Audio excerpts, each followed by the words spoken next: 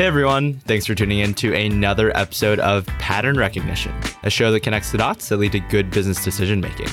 I'm your host, John Hu, growth equity investor at Norwest Venture Partners and former investment banker at Goldman Sachs. So the startup ecosystem has a major diversity problem.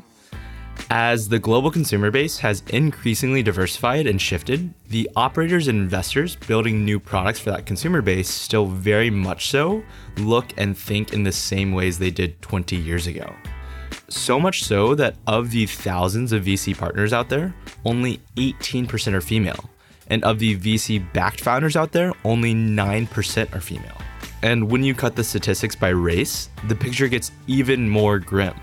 Only 1% of venture-backed founders are Black and 2% are Latino.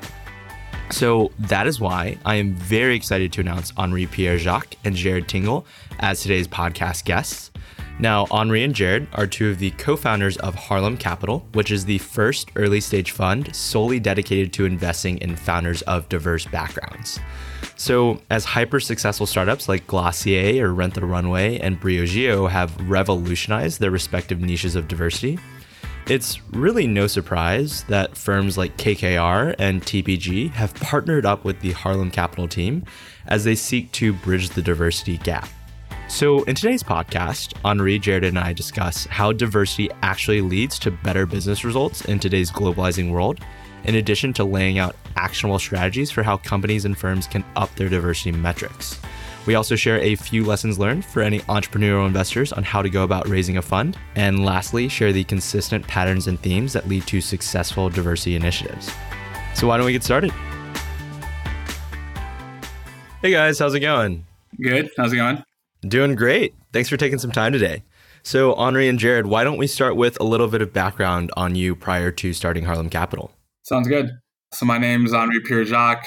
I'm originally from Detroit, Michigan, first generation Haitian American. I went to Northwestern University in Chicago, did a few years investment banking, gaming side for casinos at Bank of America, then did a few years of middle market private equity at ICV Partners, where I worked with Jared. I graduated from Harvard Business School 2 months ago, was with Jared there as well. Been working Harlem Capital full time since. And I'm Jared Tingle. I grew up in New Jersey near Philadelphia. I went to Wharton for undergrad, studied finance there.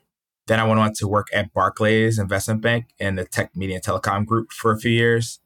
Then, as Henri mentioned, we worked at ICV Partners together, so that was a really good experience.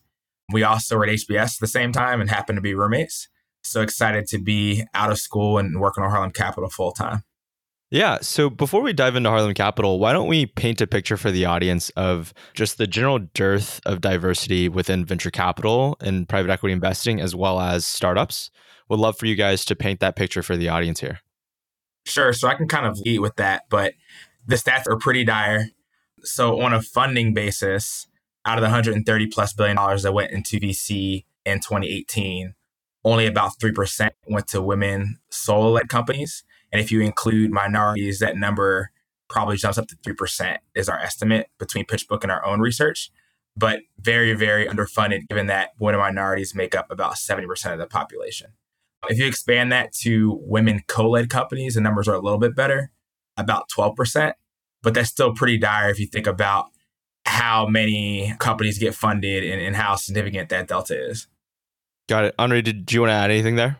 Yeah, no, I think that's the founder side. On the GP side, so we put out a report last year that showed 200 Black and Latinos who worked in venture capital. About 100 of the people in venture capital were partners or general partners, and over half of those partners had started their own firms.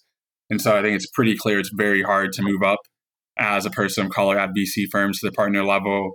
If you look outside of venture capital, less than 1% of all global assets are managed by women or minorities. So I think another thing that we saw was there's a lack of diverse investors, and there's a lot of studies that show people often invest in who they know. A professor at HBS, Professor Gompers, looked at a study which showed 42,000 founders and 14,000 venture capitalists over 20 years. And there was almost a one-to-one correlation between the race and gender of the VC investors to the race and gender of the VC-backed founders. Wow, that's a really strong statistic and makes me think of some other stats out there, like how less than 10% of venture-backed founders are female, and then less than 3% of venture-backed founders are Black or Latino, which of course, should push us to ask ourselves the question of why exactly that disparity is so drastic. So curious for you guys, why do you think this disparity still persists? See, I can start here. I think it's a few things. So Enrique's alluded to the lack of diverse investors, and we think that is huge. Like, it cannot be overstated how significant that is. So that's one thing we've identified. I think the second thing is that just early stage investing, no matter how good or how adept you are at it, it still has a lot of subjective points. So it's not like private equity or hedge fund where you can look at 10 years of financial data and kind of extrapolate from there.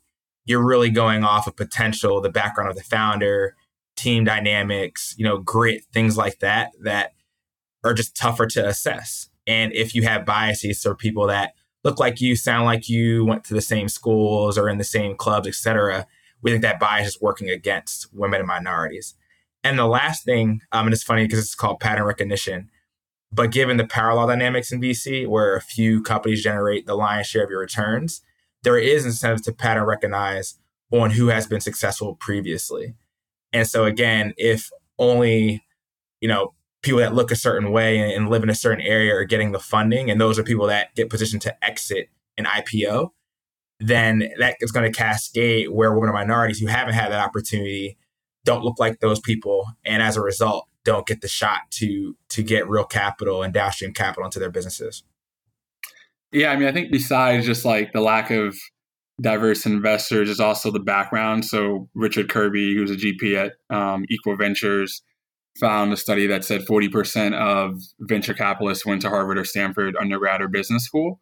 And so, obviously we went to Harvard as well. And there's a number of reasons why we decided to do that. But when two schools dominate over 40% of the VC investors, there's a reason why Harvard and Stanford founders are oftentimes the most backed founders in venture capital.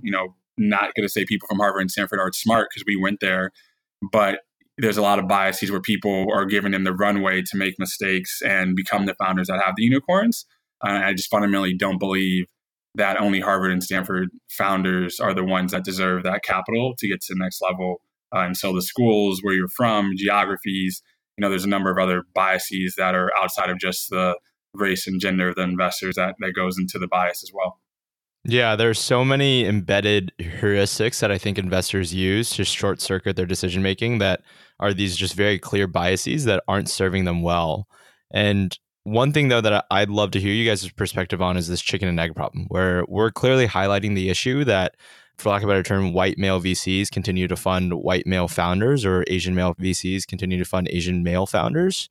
How do you break that cycle, right? How does a firm that currently is looking to be diverse is realizing that, hey, we're missing the Glossiers of the world because we're all men and we don't understand that pain point? How do we solve that chicken and egg problem? That's just like, where do we even start? So, I think the first thing is you have to have firms like Harlem Capital, which is why we exist. And obviously, a large portion of the capital is going to go to the firms at the top, the Sequoias and the Age of the world. So even if we're helping to start the early stage, you're going to need the larger firms eventually to step in. But I think as you see more and more VC lead to later stage rounds, people are writing bigger checks and raising bigger funds. You're going to need some people to really take that bet early on these founders. And hopefully if they can scale their businesses and get to a point, then the people at Series A and Series B will write the checks and help the companies get to the next stage. But I think the early stage, which is why so many diversity-focused fund, female founders fund, BBG, et cetera, are kind of at the seed and Series A, because you need to at least start the pipeline. And once the pipeline gets started, then you can hopefully rely on some of the bigger players to make that. But I think you need some earlier firms to take that bet. Yep, but kind of jumping in here, we do think this is the only way this problem gets solved. And we kind of cite the fact that VCs generally don't have a lot of headcount, and they're pretty good jobs, so they don't turn over that much. And there's no natural way for them to really diversify their investment committee. So even if they bring on, 1, 2, even 3 partners, that's not really going to change the culture of the IC. And in VC, you're seeing hundreds of thousands of deals a year. So I get that people can't spend a lot of time looking at every opportunity. And that's really why biases come into play. If you're just making snap judgments, you're going to lean one way or the other. Everyone does it. And if you aren't measuring or even tracking the ethnicity or gender of your founder pool, there's no way you're going to actually be aware of the patterns that you're doing. And that's why we intentionally have this mission and why we intentionally track all these metrics ourselves. That's great. So then, now that we've highlighted the market pain points, why don't we dive into Harlem Capital's founding story? So how did you guys together at HBS come to found the fund? Yeah, so we started in December of 2015. So Jared and I and one of our other partners, Brandon, we met in 2011 during a national diversity program for college students trying to get into corporate America. So we've known each other for 8 years at this point, all moved to New York after college, even though we went to different schools, all moved to Harlem. And Brandon and I actually were roommates for 4 years, and we worked together in banking for 2. And then Jared and I worked for 2 years in private equity together before business school. So we had a bunch of overlap professionally, socially. And when we all were investors, we all had some extra money. And so we started out as an angel syndicate. So we were investing our money into startups, into small businesses and real estate. Eventually, we realized that we liked the venture asset class more. More of our deal flow was coming from the startup side. And so we pivoted to being a venture-only syndicate. And then from there, we realized that even though we didn't have a diverse mandate at that point, the majority of the deals we invested in with our own capital were into people of color and women. And that's kind of where we wanted to place our own money. And so it wasn't, hey, we want to start a diversity-focused fund. It was a natural progression. And once we were a diversity-focused VC angel syndicate, that's when Jared and I started Harvard Business School, got to school. Our angel track record was doing pretty well. We felt like we had built a solid brand in the marketplace, even though we'd been doing this part-time while we were working in private equity. And we were seeing hundreds of deals, even with us not really being on the ground. And so we knew there was a market. We knew diversity was everywhere in the ecosystem. People were talking about it. It was something that was important to us. And so once we got to school in January of our first year, that was kind of the decision point where we said, hey, let's try to raise a fund. And so the summer between our first and second year is when we launched kind of the formal fund that we have now. And when people say let's raise a fund, it's a pretty high level concept that abstracts away just about everything that goes into fundraising, from LPs and recruiting a team and setting up a back office, right? So for anyone thinking about striking out on their own and quote unquote just raising their own fund, can you prepare them for that process and what that entails? I think the fact that we had been doing it for a while helped, because that was our kind of track record. You know, if you're our age and you're an associate or principal at another firm, then a lot of LPs, limited partners, won't necessarily give you credit for the deals that you worked on because they weren't your deals. So people gave us credit for our deals because it was our money. We were investing in those deals. So I think having like our track record definitely helped. And even before we had decided we wanted to raise a fund, we started to put together a deck because we wanted to have a succinct place on like who we were for whatever opportunities for speaking gigs, or just people were reaching out asking like, who are you as a firm? And we were getting a lot of inbound. So we kind of began to build the deck. But really when we started to get a designer and put money and effort into the deck is once we decided we wanted to raise a fund. And once we got to that point, we had never been through that process. So we first started with who are the people we know. So our old boss had raised 4 funds in private equity, over $1 billion of capital. He was one of our first investors, and, hearing his experience, getting his advice, he was our first board of advisor. He was our first big check, was really important, because if we worked for a fund manager who didn't want to invest in us, then we knew it would be tough for other people to invest in us, right? And so after getting him, going to our banking, I got a couple of my directors and MDs from my banking group at B of A, some of my mentors who had been in finance. Like, that's where you kind of get your first few million. Now, unless you're really rich or come from rich networks, it's going to be really hard to raise kind of above a $10 million first-time fund if you don't get institutions or family offices or foundations. And that's like kind of the next step, is after you get the people closest to you to hopefully give you 100 to 250K checks, then how do you begin to build up that network to get some of the larger checks, some of the $1 to $5 million checks? And that was kind of step 2. But you want to prove to people that the people who know you are at least willing to back you. Otherwise, why would they back you? And Jared, any other lessons learned there? Sure. So I think for anyone raising a fund, it is good to put yourself in the shoes of whoever's allocating capital. And 3 things that people tend to focus on, or capital allocators tend to focus on, are team, strategy, and track record. So team, it's, hey, why are you all uniquely qualified to be executing on this opportunity? How's your chemistry? Are you going to be in this for the long term? Strategy is more like, hey, are you doing something that's differentiated? Is it going to make money? Do I see return potential here? And then track record is, demonstrate for me how you've been successful over time with this strategy. And every investor is going to weight these a little bit differently. I think the larger, more institutional investors are going to really look at track record, and there's really no way around that. we solved that problem on our own just by our angel track record, which helped a lot. But what we've seen other funds do is start an SPV and kind of do a deal by deal financing model, or kind of warehouse deals that they eventually bring into the fund. And that can be a way to have people get comfort about your strategy and track record without actually having a pool capital. So that, I think, works pretty well. And as you guys go about pitching LPs and your differentiation, it's clear what your differentiating factor is right now in funding founders of diverse backgrounds. But at the same time, there needs to be results, right? So in pitching your LPs, what were some case studies or quantifiable examples that you used to show how diversity actually leads to better business results? Sure. So unfortunately, there's not a ton of data because so few founders of color and women have been getting funded. And the dollars, it's even worse. That's kind of where we started today. But I think this data is absolutely needed. And fortunately, there have been an uptick in funding since probably 2013 is what we are able to track. And now you're seeing high value companies like Glossier, Rent the One Way Zola on the women's side, and then Compass and Cadre on the black male side, which does give us hope. And they're all doing pretty well. But we, noticing that there wasn't a lot of data out there, decided to kind of track our own data. And we actually found 150 companies led by Black or Latino founders that raised over $1 million. So we answered the question, hey, does a pipeline exist? But to your question, we did see a study by BCG, which we were very happy to see because there's not much out there. It looked at 350 companies over about a 5-year period. And they found that the women-led or co-led companies only raised about 40% of the funding as a male exclusively led companies. But over that time period, they generated 1.1 times the revenue. So again, it doesn't get into returns or anything like that because it's really early days since we've been getting capital as a group. But that does give us hope. And we really think that that leads to our hypothesis that women and minorities can generate higher risk-adjusted returns because that market is so underserved. That's great. And with that too, I think there has been some research on the public company side where there's more data, at least on stock performance. I don't know if you could speak towards that as well. Yeah, I don't know the exact details, but I do remember, I forget who did the study, where they showed that diverse kind of C-suite level companies performed better over a decade.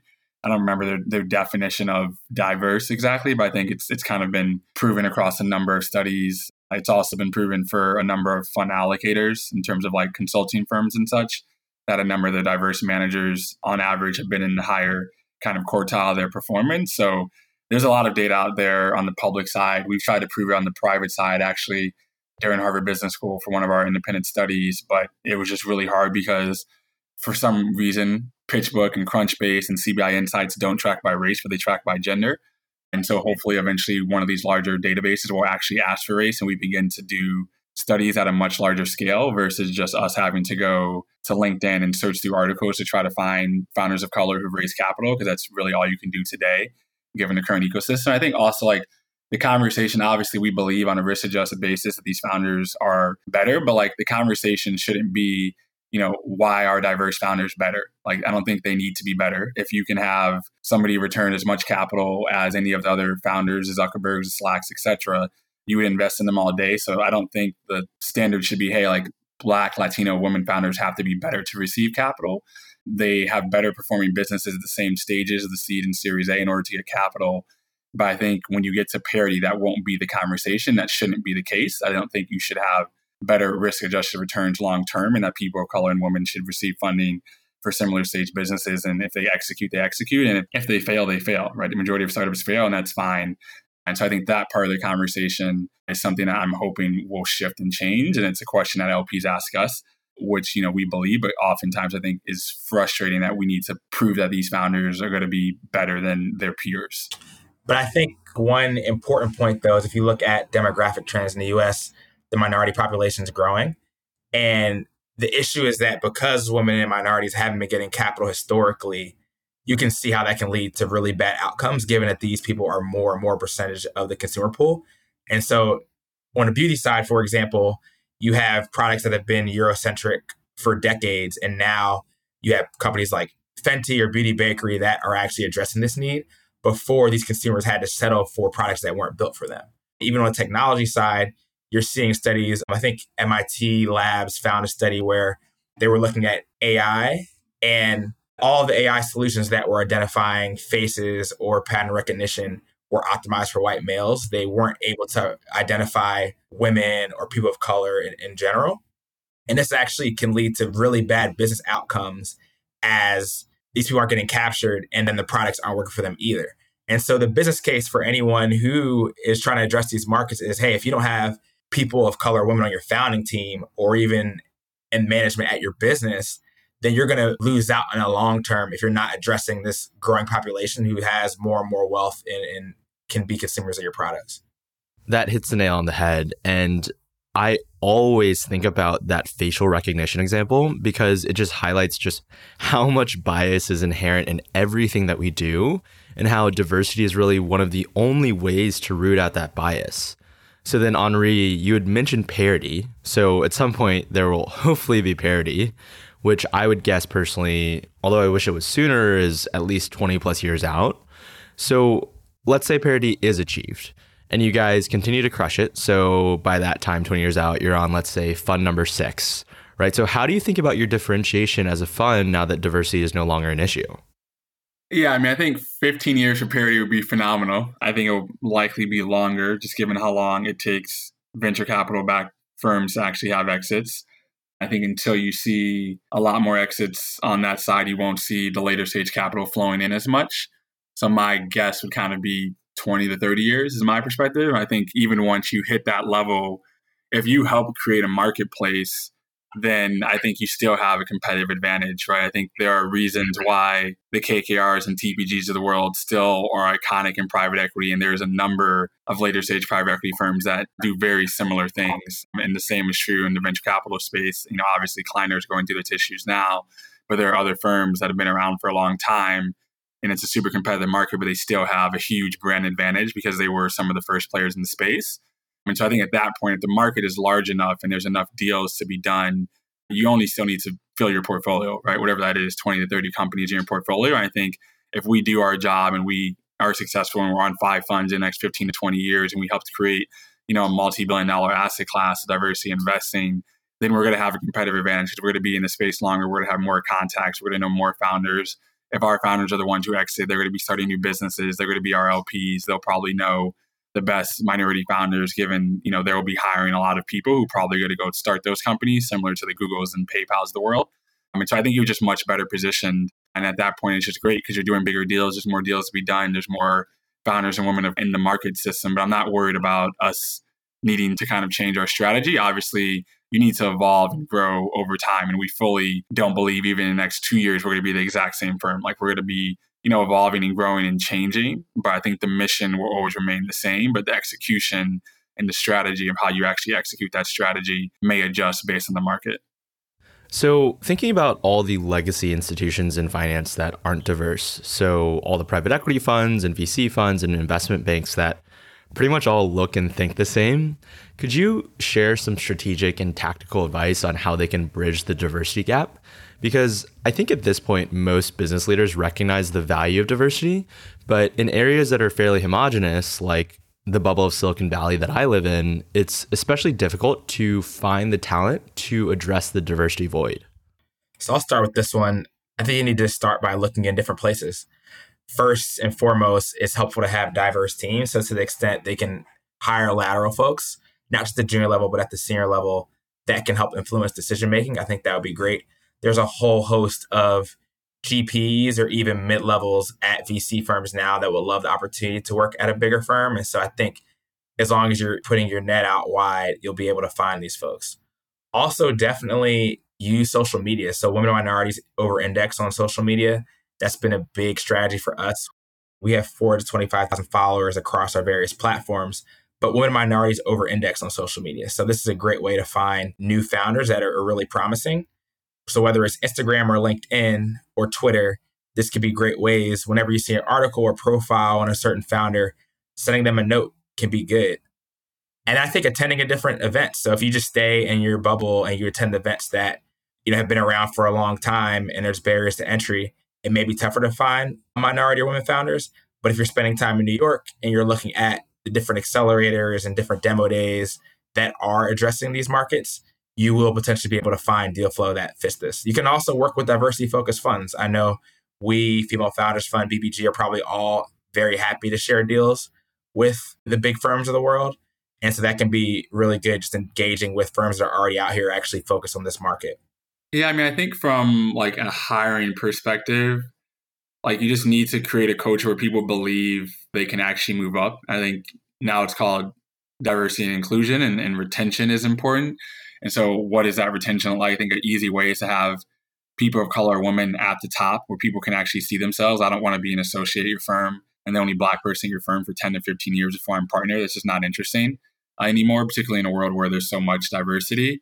And so I think a lot of people are relying on like, oh, we're going to hire some associates, and that's just not going to work. And it takes them so long, and the partners are staying at these firms longer, particularly as it takes exits longer. So people are waiting for the carry and they're waiting for exits to happen. And so there's just, you have people being at firms longer and less rotation at the top. And so you need to find ways to really, like Jared said, put people up at the top. And I think from an investing standpoint, you need to make yourself accessible. Like 50% of our deal flow comes directly from founders, either via email or via LinkedIn. Because we have all of our emails on our website, we're super open on LinkedIn. We actually check our messages, and 2 of our 12 deals that we've done have been through LinkedIn messages, right? And so in this whole network scheme where people rely on, I know a lot of firms say, if you can't get in touch with me, then you're not a founder I want to back. I just think that's a very flawed methodology. And that's not a way that you're going to lead to diversity. And, we're a small firm. So if you're a larger firm and you have an executive assistant, create an email that they can filter through and see, and people can at least reach you and have access to you without having to figure out your email or get somebody to introduce them. And so I just don't think that's a way that you're going to get diverse founders. And obviously, still the majority of our deals that we get executed are still done through kind of our network and outbound, but we still have done 20 to 25% of our deals through inbound deals that founders have just reached out to us. And so we'll continue to focus on that and make sure that we're accessible to the community. And we'll give advice to founders that we pass on that we think are still, going to be really successful founders, but it's not a fit right now. But we want to provide real feedback, because oftentimes, like, people will literally respond to us like, "Thank you for telling me no." And it's strange for us because we've never worked at venture capital firms, so we actually have no idea how VC firms work.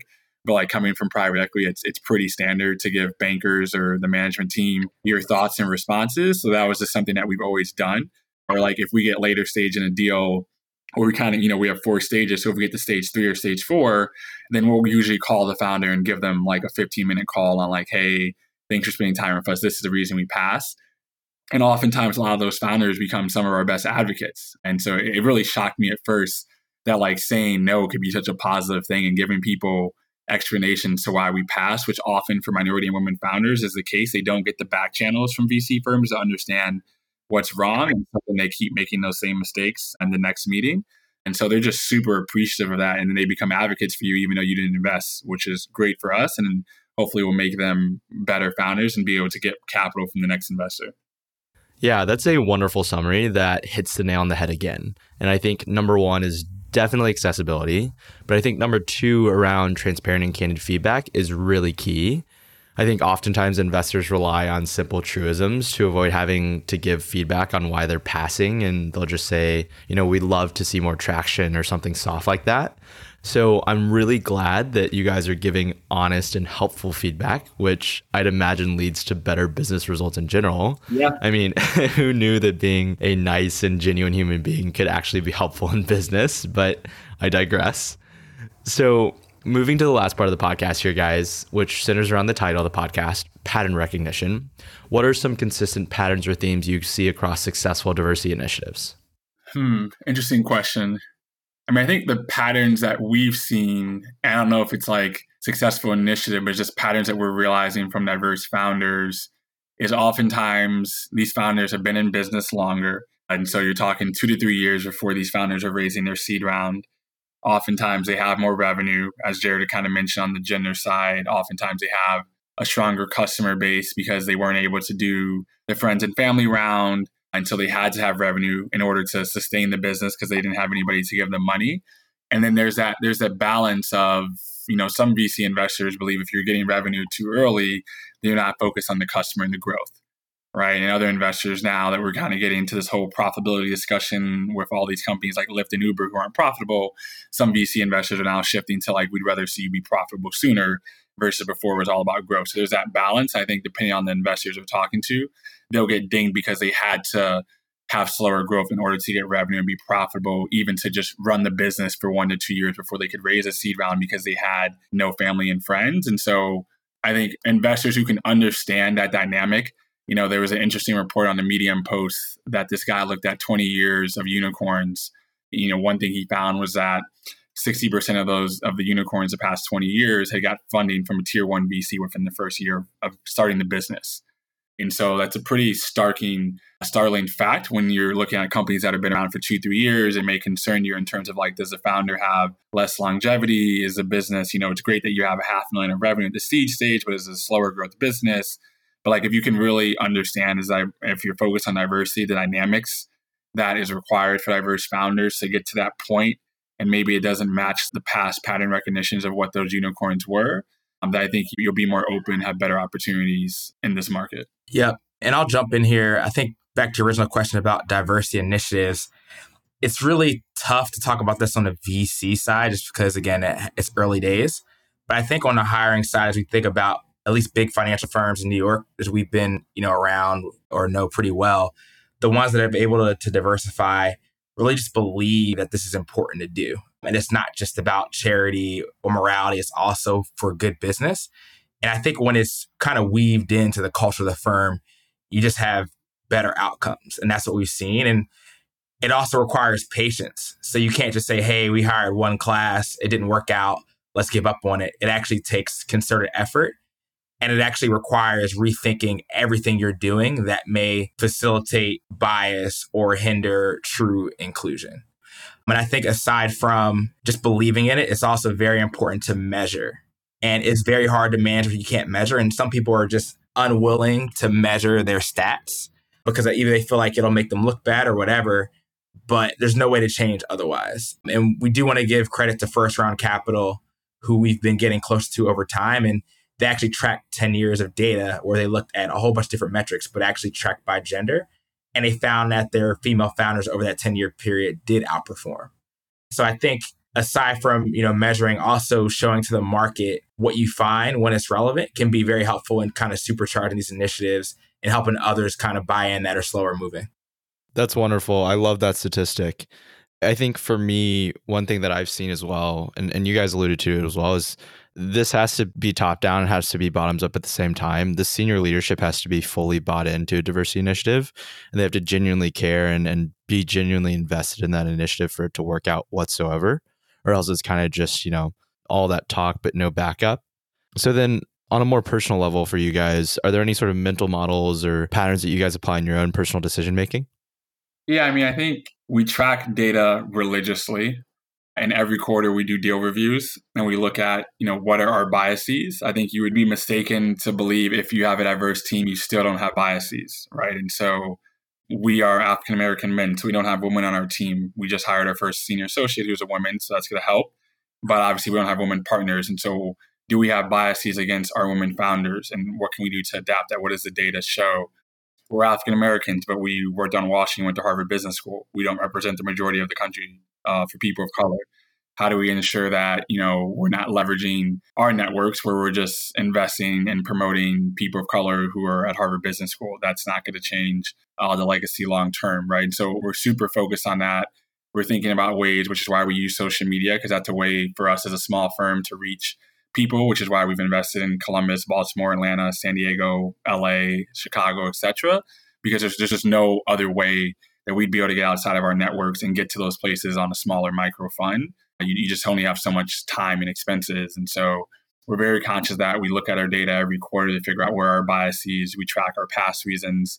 We track the race, gender, industry, who sources the deal, and do we have biases from, are we passing on more people who are inbound versus outbound, even if the deals are at similar stages?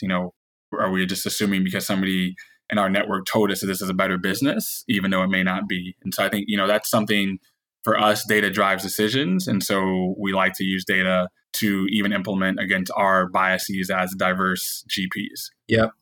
And I think we just try to minimize the gut feel. There's always going to be gut feel in VC. Ari's alluding to, we love tracking data, but we also have scorecards that we look at. So as we're assessing the business, the market opportunity, the financials, the team, et cetera, we try to rate everything. And we know in isolation, one-off, it may not be that valuable, but as you start aggregating data over time, we'll start seeing, hey, what do we think when we invested and how did that turn out? And then we'll be able to kind of reinform and adjust our decisions over time. And I guess one thing that's not necessarily personal decision-making, but is critical to us is by really having a growth mindset and a culture of feedback. So we have semi-annual meetings where we literally dig into each other and just try to capture everything that we think people could improve upon. And we've seen and been in organizations where that's not encouraged and people are just doing the same things wrong over and over again that may not rise to the occasion of being worth telling them in the moment, but actually over time can actually start to harm them. And so we think that on top of the focus on data will just make us better investors and better people to work with over time. That's great. So then last question for you here. It's around content.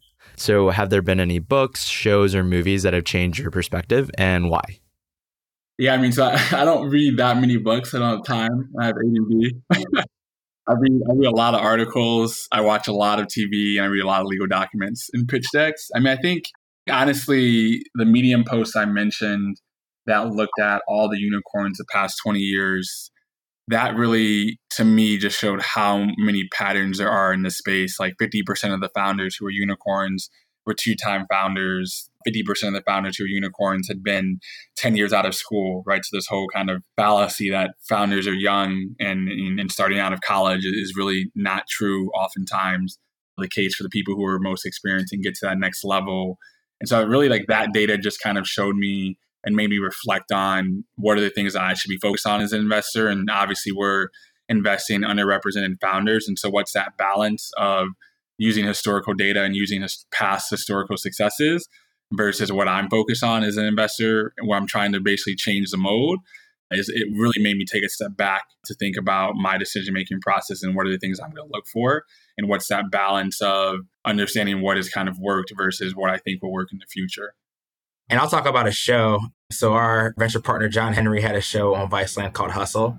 He was the host. It was 8 episodes earlier this year, and it really trailed him consulting women and minority business owners or small business owners in New York City. And it was incredible. I mean, obviously work with him, we respect him a lot, and seeing him in action was great. But I think what really changed my perspective is just the response from the audience and the viewers. And I mean, we're living it, so we don't think about it as much, but there's so few visual examples, representation of young people of color or even women just doing business. And I didn't realize how powerful that was, just literally seeing yourself or seeing someone who cares about you in the spotlight actually makes a huge difference. And I think we're scratching the surface, but there's going to be a whole wave of people, young people that are really empowered by the work that we're doing and just being very clear and very visible. That'll say, hey, before you may have only thought you can do these very rigid careers or sports or entertainment, things where you actually see people of color shining.